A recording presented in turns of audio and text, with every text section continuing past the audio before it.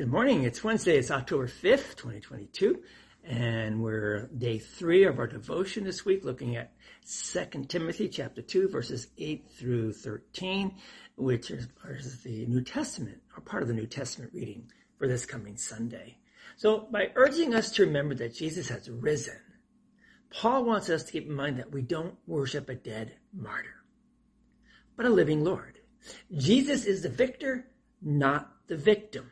This is what we talked about yesterday. And therefore, we, his followers, are also victorious. We are on the winning team and in the fight against evil.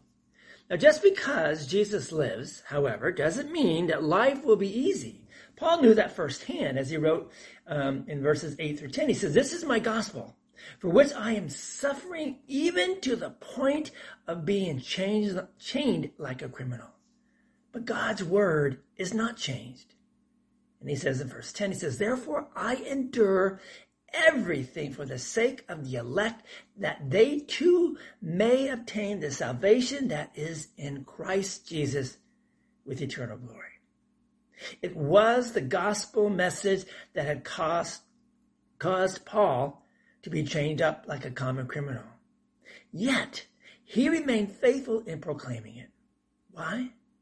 Because he knew that while chains might hold him down, the message of Christ was up and running, working in the hearts of the people to whom he had preached.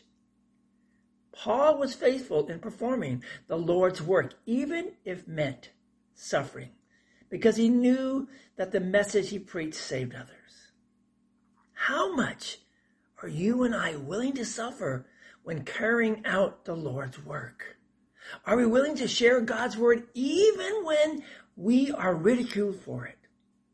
Are we willing to support God's work only if it doesn't cut into our entertainment habits too much?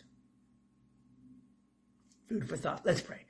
Lord Jesus, give me the desire, give us the desire and the strength to say yes to you as you call me, as you call us to carry out your work. Give us the strength to trust in you when I suffer, when we suffer, when I am ridiculed for your sake, when we are ridiculed for your sake.